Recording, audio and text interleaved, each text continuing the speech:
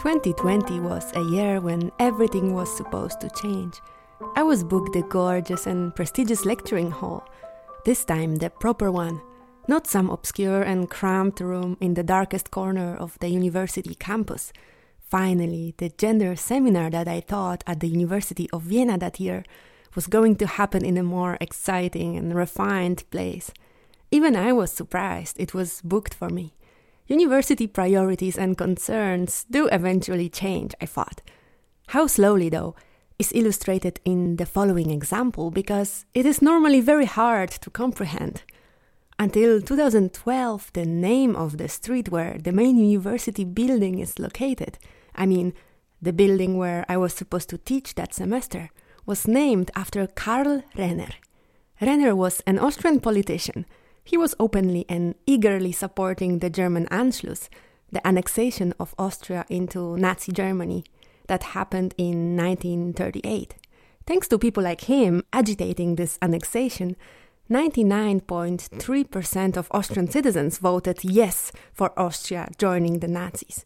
Renner was also an outspoken anti-Semite and warned the Holocaust survivors returning to Austria that they won't receive any compensations for their sufferings and losses.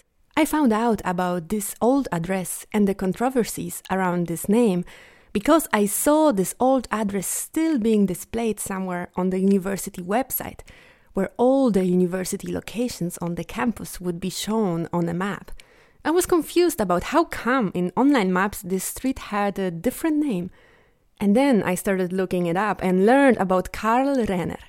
Not only the central street in Vienna was named after a famous anti-Semite, but even after the street name was finally officially changed, its old name was still in use somehow. So usually these elegant and representative halls in the main university building were reserved for law or economics lectures taught by bald men wearing thick glasses and black suits.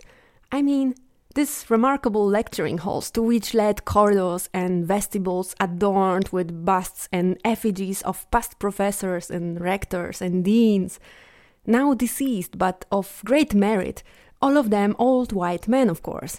You know this legendary courtyard of glory in the main university building, filled with stone busts of all male professors and no single woman. Gender studies always had to fight for the right place within the university campus and structure, because there were times when nobody cared, and I always felt that the physical location of the gender seminars was very much revealing about the rank and position of these studies within the academic hierarchies of prestige and priorities. That year, it was supposed to be a little different. And then March 2020 came, the pandemic was officially declared, and the university building was closed. I had to teach my course online, directly from home. My course on gender would now occupy my private, domestic, this is conventionally gendered as female space, and the domestic and private spaces of my students. Know your place, gender studies. So I'm still waiting for that moment when teaching gender seminars in important and beautiful locations won't be considered anymore something unusual or special.